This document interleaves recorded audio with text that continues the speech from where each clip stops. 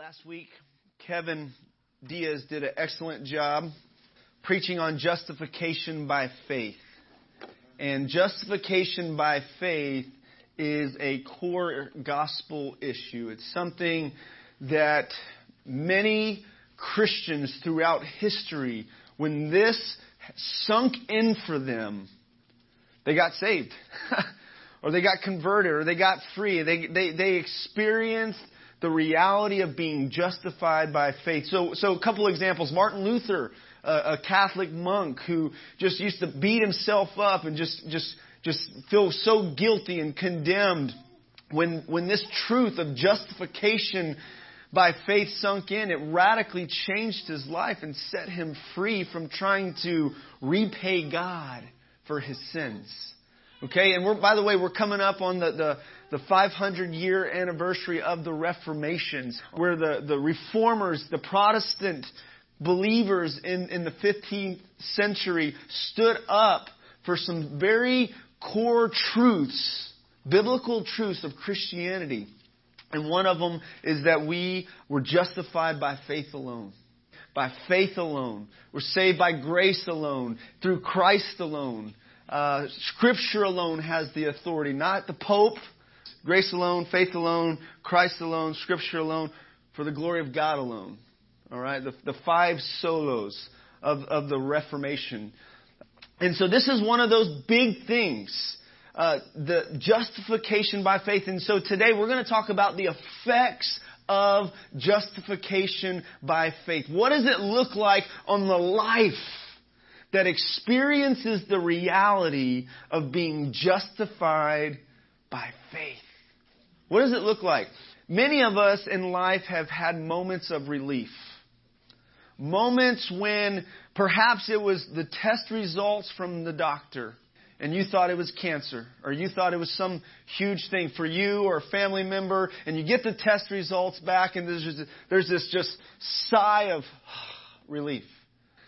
Maybe it was your test results in school. Some of y'all finished school not too long ago, college not too long ago. You stayed up, you studied, you drank lots of coffee, and you worked really hard, and you memorized everything you could to pass this test. And you were just hoping that the results would come back good and passing. And you see the results and you pass. And there's this sigh of relief, okay? Some of us have had some trouble with the law. We've had our run-in with the law. And we've stood inside of a courtroom, which is very intimidating. When you stand before a judge and you're guilty and you broke the law, even if it's just speeding tickets, okay? Even my wife, who is squeaky clean, has had speeding tickets, all right? And it doesn't feel good when you know you're guilty. You broke the law, you're guilty, and you're standing before a judge. But when the judge releases you, when he acquits you, when he declares, okay, you're free to go. I mean, even if it's like, what is it, deferred adjudication, or you can take those driving classes online and take care of it. All of a sudden, you experience peace with the state, because it's taken care of it at some level, okay? The fine has to be paid for. Something has to happen. And our debt as Christians was so much bigger than what we could ever pay. If we were to pay for our debt, it would be eternity in hell. And thank God for Jesus, who came and He took our place. I had my own run-in with the law, BC, before I came to Christ. I was 15 years old, driving this 1981 Dodge pickup truck. It was rough looking. Had no driver's license, no registration. And I was going 57 miles per hour in a school zone. Okay, that was not good. And I get pulled over. Okay, and I didn't step on it because I knew my old Dodge couldn't outrun a police officer.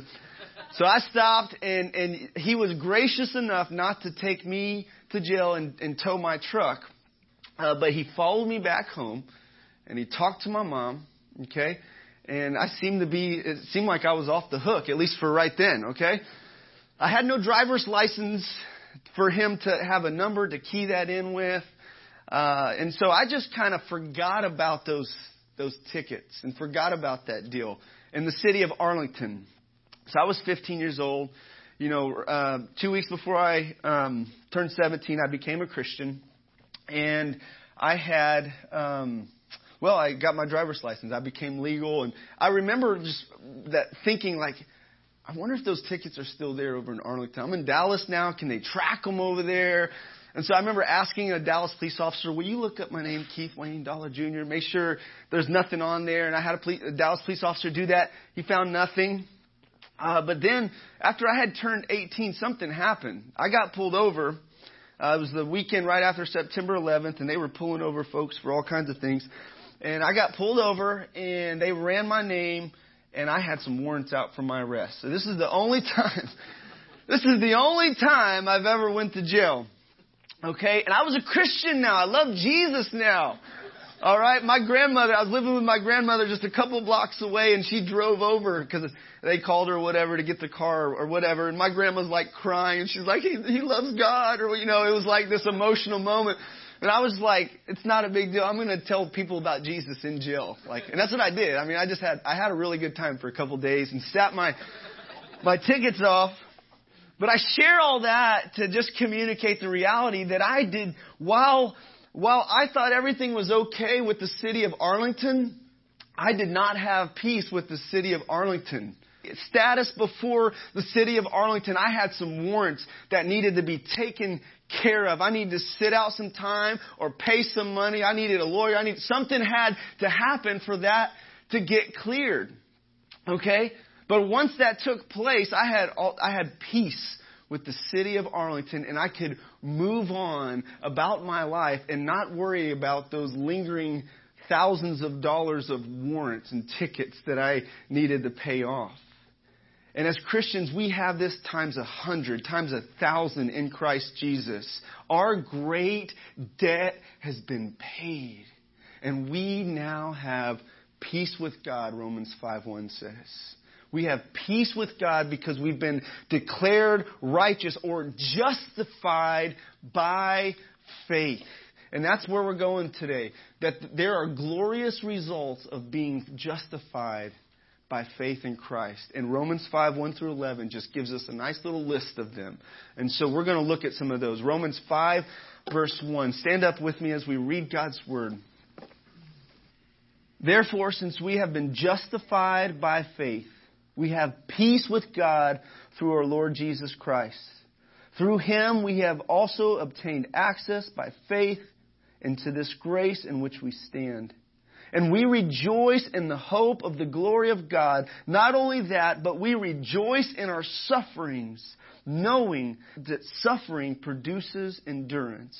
And endurance produces character. And character produces hope. And hope does not put us to shame because God's love has been poured into our hearts through the Holy Spirit who has been given to us. For while we were still weak, at the right time, Christ died for the ungodly. For one will scarcely die for a righteous person, though perhaps for a good person one would dare even to die. But God shows His love for us, and that while we were still sinners, Christ died for us. Since therefore we have now been justified by His blood, much more shall we be saved by Him from the wrath of God. For if while we were enemies, we were reconciled to God by the death of His Son, much more now that we are reconciled, shall we be saved by His life. More than that, we also rejoice in God through our Lord Jesus Christ, through whom we have now received reconciliation. And all God's people said, Amen. Amen and hallelujah. You may be seated. This is glorious truth, saints. This should get us excited. When we get this truth right here, we will get the gospel. We will understand what Christ has accomplished for us by His death, His suffering, His death, His burial, and His resurrection. We now have peace with God. Okay? The first effect listed here in Romans 5 of those who've been justified or made right before God is we now have peace with God. Okay, the book of Romans, Paul uses a lot of legal language. Okay, so words like justification, condemnation, words like transgression, words like justice, judgment, judge. Okay, he uses a lot of legal terms, technical legal terms here. And we have been acquitted. Those of us who put our faith in Jesus Christ, this has happened for us. This can set you free. When you get this can set you free. This can set you free from carrying lingering guilt about your past. Because some of us have some shady past. And some things that that the enemy can pull up and remind us of and try to condemn us for. But we're told in Romans 8:1 that there is therefore now no condemnation for those who are in Christ Jesus. See, our condemnation has been taken upon the body of Jesus Christ. He who knew no sin became sin for us, that we might become the righteousness of God in Christ Jesus. He took our place. Okay? And now you and I have peace with God. This makes all the difference in our lives, and this makes all the difference when you're on your deathbed breathing your very last breath. You want to know that you have peace with God. And that comes through faith. You can't work for it. I love how Jesus on the cross, there's two criminals there beside him. And one of them is blaspheming, cursing God, and challenging Jesus. And then the other one, he fears God and he turns to Jesus in faith. And Jesus says, "Today you will be with me in paradise." That criminal had no opportunity to do any good works while he's hanging there on the cross. He couldn't go and give all his money to the poor if he had any. He couldn't. All he could do in that moment is put trust in Jesus, his only hope. And you know what? Jesus promised him eternal life, paradise, forgiveness. Okay? And we are the same way. We are helpless. We have no ability to earn righteousness for ourselves when we stand before our holy God. And it's Christ and Christ alone who can justify us. He took our place. And He's our lawyer. He's our advocate, as 1 John says. He's a good lawyer. He never loses a case. Because He'll take a guilty person, say, maybe who's O.J. Simpson. Oh, well, I don't know for sure. I don't know the whole situation, but he just got released. He just got released from jail after 8 years in jail. But he'll take a person who's guilty of the worst criminals, of the worst crimes, and he will acquit them. Not because he's an unjust judge or an unjust lawyer, not because he just sweeps it under the rug and it tries to hide what was done, but because he took on himself the death penalty. He can do that. He can be, as Kevin preached last week, God can be just and the justifier of the ungodly, because Christ took our place. Amen? And so we're justified by faith, and the effects of that is we have peace with God. This is not a subjective feeling referenced here. This is not something you have merely when you feel like you have it as a Christian. Okay, now that's called the peace of God. Okay, the peace of God that guards your hearts and your minds in Christ Jesus. Be anxious for nothing, but all things by prayer and supplication with thanksgiving, letting your requests be made known to God. And the peace of God that surpasses all understanding will guard your hearts and your minds in Christ Jesus. Philippians 4, 6, and 7. That's the peace of God. This is an objective reality for the Christian. This is our standing before a holy God, a righteous God. Like I mentioned earlier, my run-ins with the law with the city of Arlington, if I all of a sudden feel like I don't have peace with the city of Arlington, I can know that that's been taken care of. My legal issues with Arlington is taken care of. I can move on about my life. I have peace with the city of Arlington, okay? And whether we feel it or not as Christians, we have peace with God because of justification. This is not an ongoing process thing. This is a once in a certain time thing. We have been justified by faith. That happens when you and I put our faith in Jesus. When we become Christians, when we consciously trust Christ Jesus, our Lord, to be our Savior, to rescue us from our sins. He declares us righteous. Now, why does this matter? Why should I make a big deal out of this? Why is it so important in the book of Romans?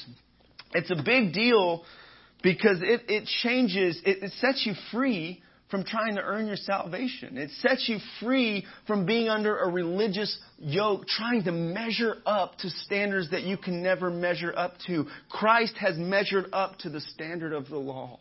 And He has fulfilled it by dying in our place, by displaying His love for us. And so we have peace with God. Now, I think that this should lead to us having feelings of peace in our relationship with God. But whether you feel it or not, if you're a Christian, if you put your faith in God, there is the animosity, the hostility, the enmity between you and God is removed. Okay? And so Satan has no legitimate dirt on you, if you will, to keep you from this position and status of being justified by faith. Okay, now you say, well, what about Christians who sin, and what about that whole deal? Well, that's Romans chapter 6 and 7 and 8, and we'll talk a little bit about that next week. And the biblical term for that is sanctification. Okay, justification. Okay, that happens when you become a Christian, and then sanctification is the ongoing process. As a Christian, it is a process where you become sanctified, you become set apart, and you become holy, but then you're being holy in your practice, in your thinking, in your living, in your speaking, and it's a process. Okay? I have 3 kids, and I know that their development is a process. And whether they're becoming to be looking more and talking more like Dad or not, I know they're my children. Okay? They are my children, and I know they're in a process of development, and they have my favor upon their life. And though they may be disobedient and deserve discipline, and though at times my children may displease me by the things that they say or do, they're still my children, and I still love them. They have a secure position in the Dollar family. Okay? This text in Romans 5 communicates to the saints that you and I have a secure position in God. See, Christians who kind of muddy up and mix up this idea of sanctification and justification, they can lose their assurance of salvation and right standing before God if they don't understand the relationship between the two here and understand that justification is a once-time deal. It happened when we put our faith in Jesus. We're justified by faith. Well, then Paul has to answer the question, well, what if you've been justified by faith and then you go on sinning that grace may abound? Okay, he has to answer that question because this is such a radical idea that God could just let guilty criminals go. You let a criminal go, you're like, what if he goes back and does what he did before?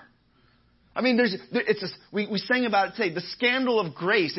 It seems scandalous, like you're going to just let this guilty person go?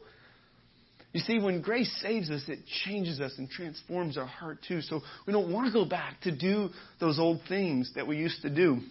And if we do, God has us in this sanctification process, which we'll wrestle out with and flesh out next week more. So one of the effects of justification is we have peace with God. This is good news.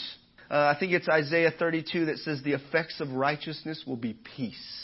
So the kingdom of God, Romans 14:17, is not eating and drinking, but righteousness, peace, and joy in the Holy Spirit.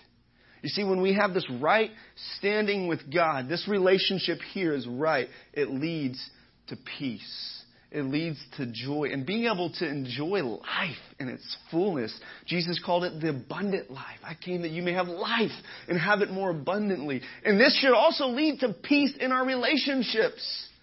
We go from being troublemakers to peacemakers. Jesus said, blessed are the peacemakers, for they shall be called what? Sons of God. Okay?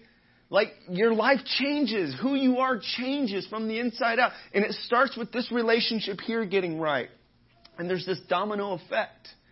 Instead of being that argumentative, grumpy, angry, critical, negative person that you or I once used to be, You all of a sudden become a positive person, a peaceful person, because you have peace with God. This should mark our lives. This should change the way we live, change the way we think, change how we approach God.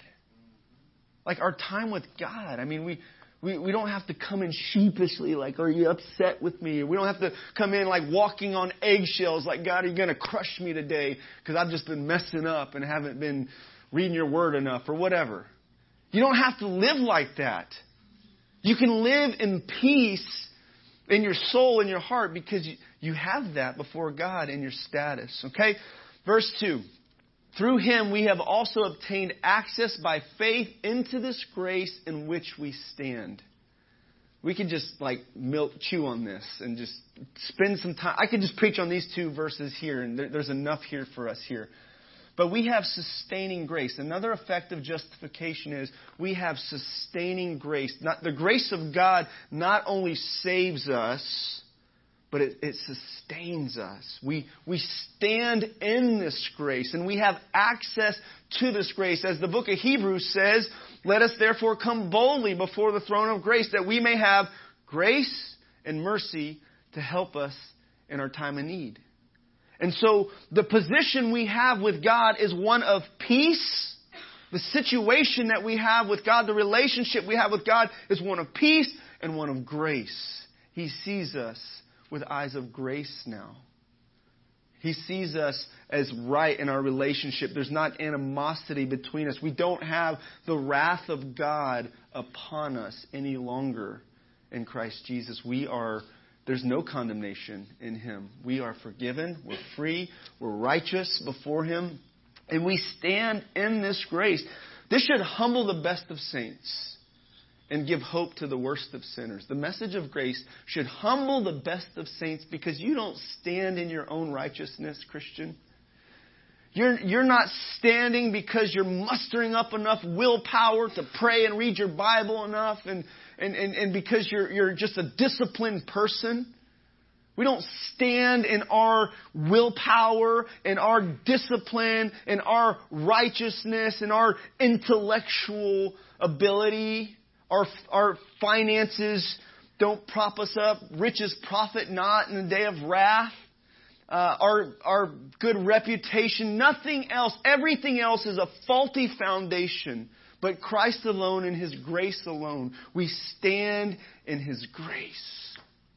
We stand in His grace. And this will free us up.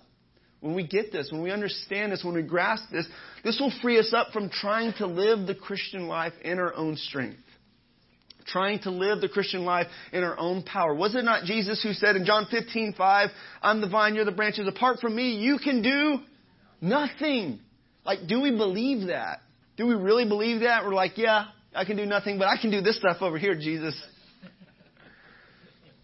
When we understand the grace that we stand in, when we grasp that, we're going to grasp that apart from Him, we can do nothing. But if we abide in Him, grace, as Spurgeon says, it's like sap going from the vine to the branches.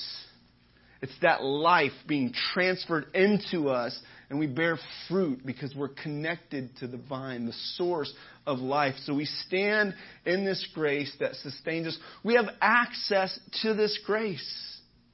We're surrounded by grace, amazing grace. If you like grace and sing about grace a lot, it's appropriate for Christians to sing Amazing Grace with tears in your eyes and to get excited about the message of grace because it really is amazing. It really is scandalous. It really should make us stand back and be like, wow, that's really crazy. That God would take undeserving sinners, forgive them, accept them, love them, give them a secure place eternally with Him, and sustain them, and then do this beautiful work in them by grace and make them into these glorious beings. I think it was Jonathan Edwards who said that grace is but glory begun, and glory is grace perfected. Grace is but glory begun, and glory is grace perfected. So we stand in this grace. He saves us by grace. The other effect of justification is we rejoice in hope of the glory of God. We We rejoice. So being justified by faith, we have reason for peace, reason for rest, okay? And we have reason for joy in God and hope of the glory of God. Because He has saved us. He is saving us. He will save us. And we look forward to one day being transformed. Paul unpacks this thought a little bit more in Romans 8, 18 through 24 or so. And so this idea of creation being redeemed and the glory that's going to be revealed through us, children of God.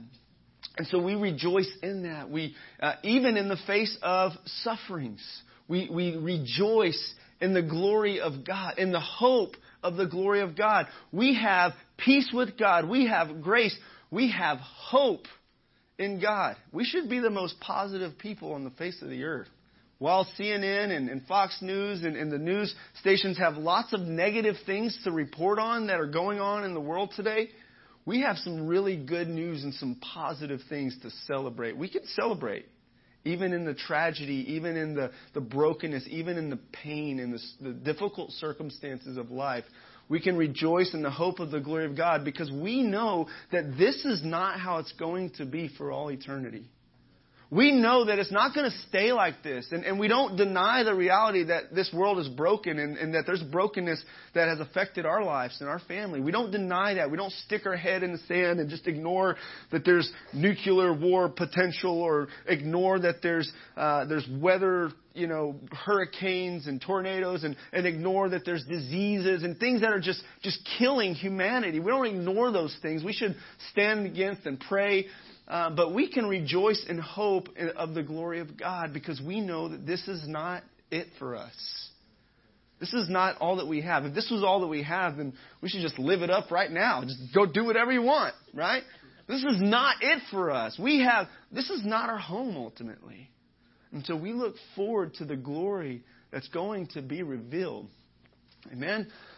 So not only that, verse 3, not only that, but we rejoice in our sufferings. Knowing that suffering produces endurance, and endurance, character, and character, hope. Now, this is easy to read and easy to say and easy to quote when your brother or sister is going through a hard time at work or a hard time with their family. Okay? But to do this requires that we grasp that we've been justified, we have peace with God, we stand in grace, and the effects of that should be this rejoicing. We have hope to look forward to. We look back to what Christ has done. We look forward to what Christ is going to do. He coming back. It's not going to stay like this. And so in the midst of suffering, we can rejoice. We should rejoice. Paul tells us in another place, 1 Thessalonians 5, he says, rejoice always. Rejoice always. Does joy mark your life?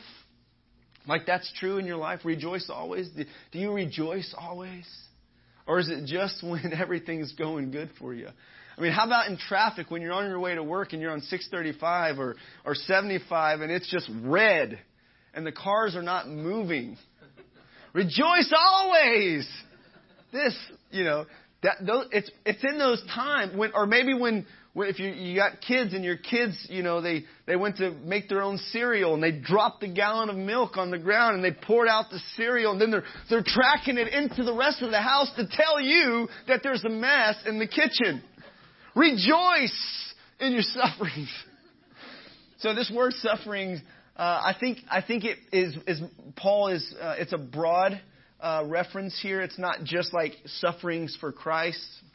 Well, the Scripture does speak about that, being persecuted and suffering for His name's sake and so on. But in life, we're going to suffer. Jesus said it like this, in this world you will have tribulation.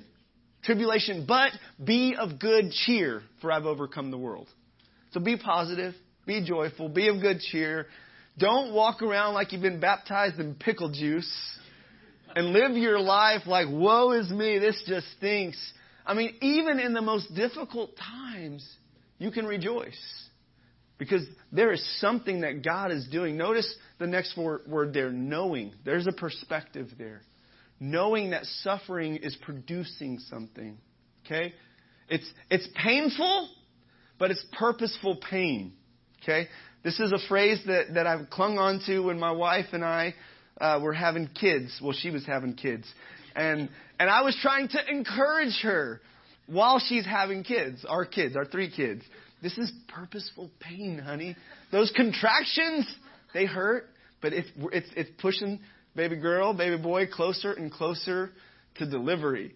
Okay? It's purposeful pain. Don't see the sufferings and the pain and the trial that you experience in this life, whether it's work, whether it's finances, whether it's relational, whether it's health issues, whether it's spiritual warfare, whatever the challenge is that you're going through, that it's squashing your soul, and you can relate to Jesus when He said, my soul is exceedingly sorrowful, even unto death. Where you're being squeezed like a bug, and whatever's on the inside just comes out in those moments, right? Being squeezed and squashed, and it's painful. So when I think about this, I think about a specific time in my life when God was doing so much character for me and shaping in my life. And I was working at Weir's Furniture in a warehouse. And there were some rough guys, not all of them. Though the family is Christian, Weir's family is Christian, not everybody in the company was Christian. And there were some tough guys that I had to work with, guys that like set me up. And like one guy had me go fabricate a couch and put this protection stuff on him, and he loosened up something, and it's like this greasy sofa protection. So I'm pumping it, and it goes shooting into the air, and it comes down all over me, and he's just laughing. He's my supervisor. And he's just laughing. And so in those moments, like I had some opportunity like to get mad. You know, I was loading and unloading trucks and warehouses and stuff like that. And so I could, in those moments, either embrace what God was doing in me in the heat of summer, dirty, sweaty, stinky, trying to get a job done. Or I could take myself out of the oven. I'm out of here. I'm quitting this job. I'm going to go look for a job with air conditioning. A good job, a lot more easy than this, right? And so when God has us in the oven, if God has you in the oven somewhere, and you're under pressure, you're under heat, and it's hard, don't be so quick to get out of the oven. All right, ladies, if you like to bake, you know if you take your pie or your dish out of the oven before it's finished, it's not going to be ready, right? Okay? Don't be so quick to jump out when God turns or allows the heat to be turned up in your life. He's shaping character. He's shaping endurance, character, and then hope. If you want to be a person who lives with hope in the most difficult of circumstances, and you give hope to others going through difficult circumstances, then you got to go through them yourself.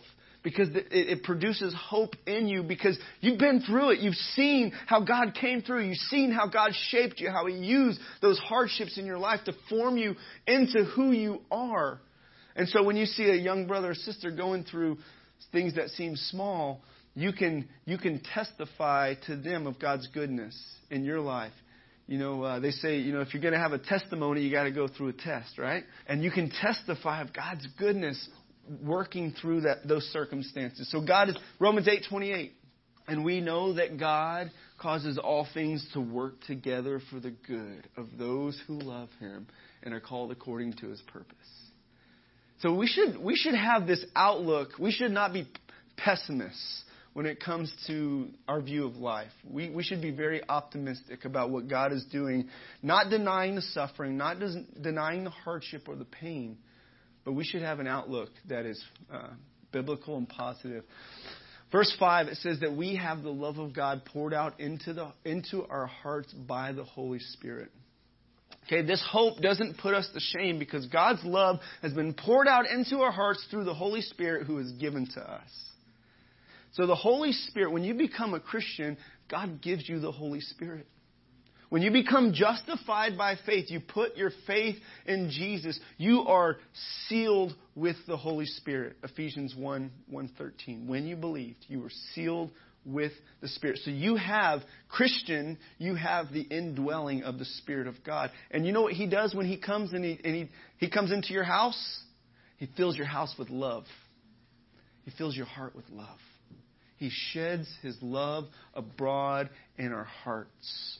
I remember December 12th, 1998. I was at a youth event, a Christian rap concert, and that's when I became a Christian. And I came in broken, angry, hurt, carrying the weight of the world on my shoulders. And in that moment, that evening, tears streamed down my cheeks like rivers. I cried like I never cried before because God was healing the brokenness, the hardness inside of me. And He gave me His Holy Spirit, and He was pouring out His love upon my life like wave upon wave. And the presence of God was so real in that place. I mean, it changed me. I went from being angry and hard-hearted to being loving, kind towards people I don't even know. Instead of walking around mad-dogging folks, wanting to fight with folks, I started walking around with a smile and introducing myself to people that I don't even know. Because the love of God was shed abroad in my heart. Instead of carrying this weight of guilt and shame, it was like this backpack of bricks was lifted off of me. And I was set free. I was declared righteous. I stepped in from condemnation to a place of grace and mercy. A place of animosity and hostility and enmity with God to a place of peace with God. A place of feeling rejected and abandoned and as an orphan in this life to a place of being loved and accepted by a good, good Father. This is the gospel. And this is how it has its effects on our lives. It changes everything.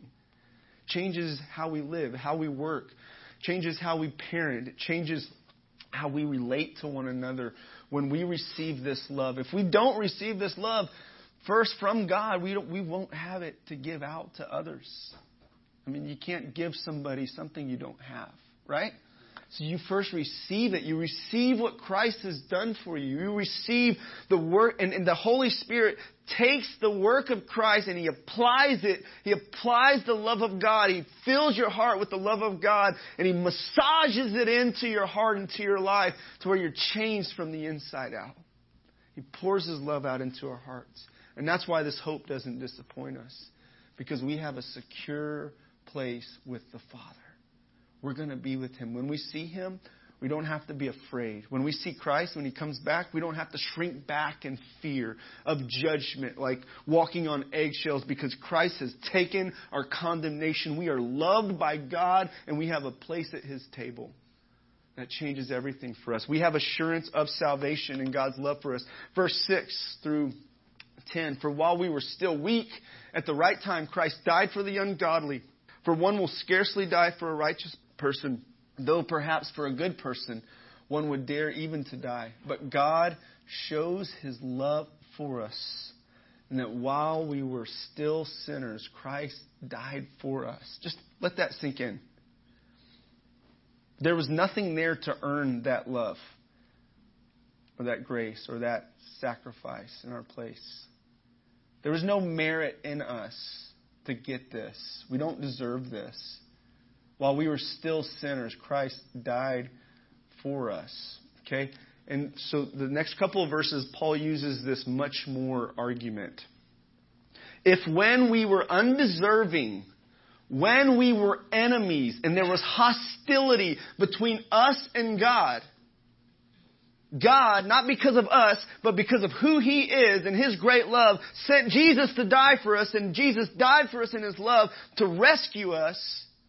Since then, therefore, we've been justified by His blood, much more shall we be saved by Him from the wrath of God.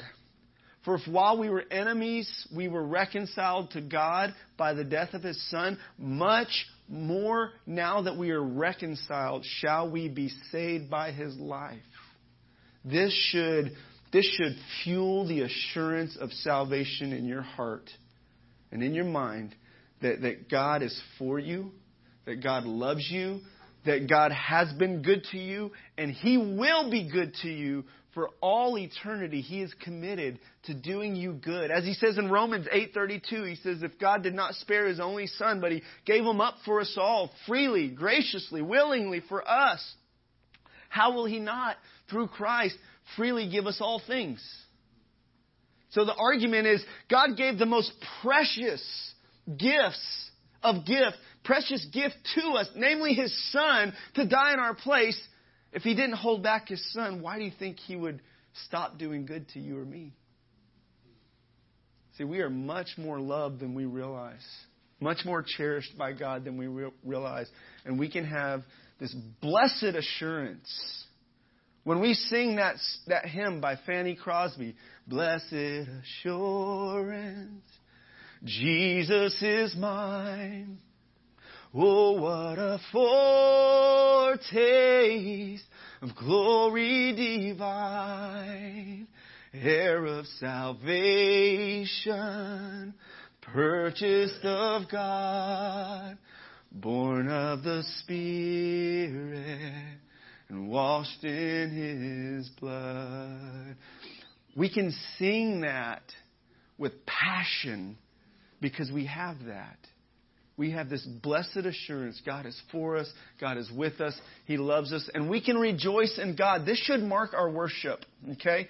If you struggle with having praise and worship that's stale and crusty and just, it's more of like listening and entertaining. Like, oh, that's a good song. Good job, worship team. I like that little lick on the guitar. And that was cool. If you struggle with engaging in worship, then let this gospel truth set your heart ablaze and you can rejoice in God and delight in God. And I tell you what, we're going to keep coming back to this truth in our worship. It's something we're committed to here, being gospel-centered, being focused on this central truth of the gospel, that we have reconciliation with God. We have, as the NLT puts it, we have friendship with God. We have friendship with God. We can now rejoice in this wonderful new relationship with God because our Lord Jesus Christ has made us friends of God. Do you see yourself as a friend of God, saint?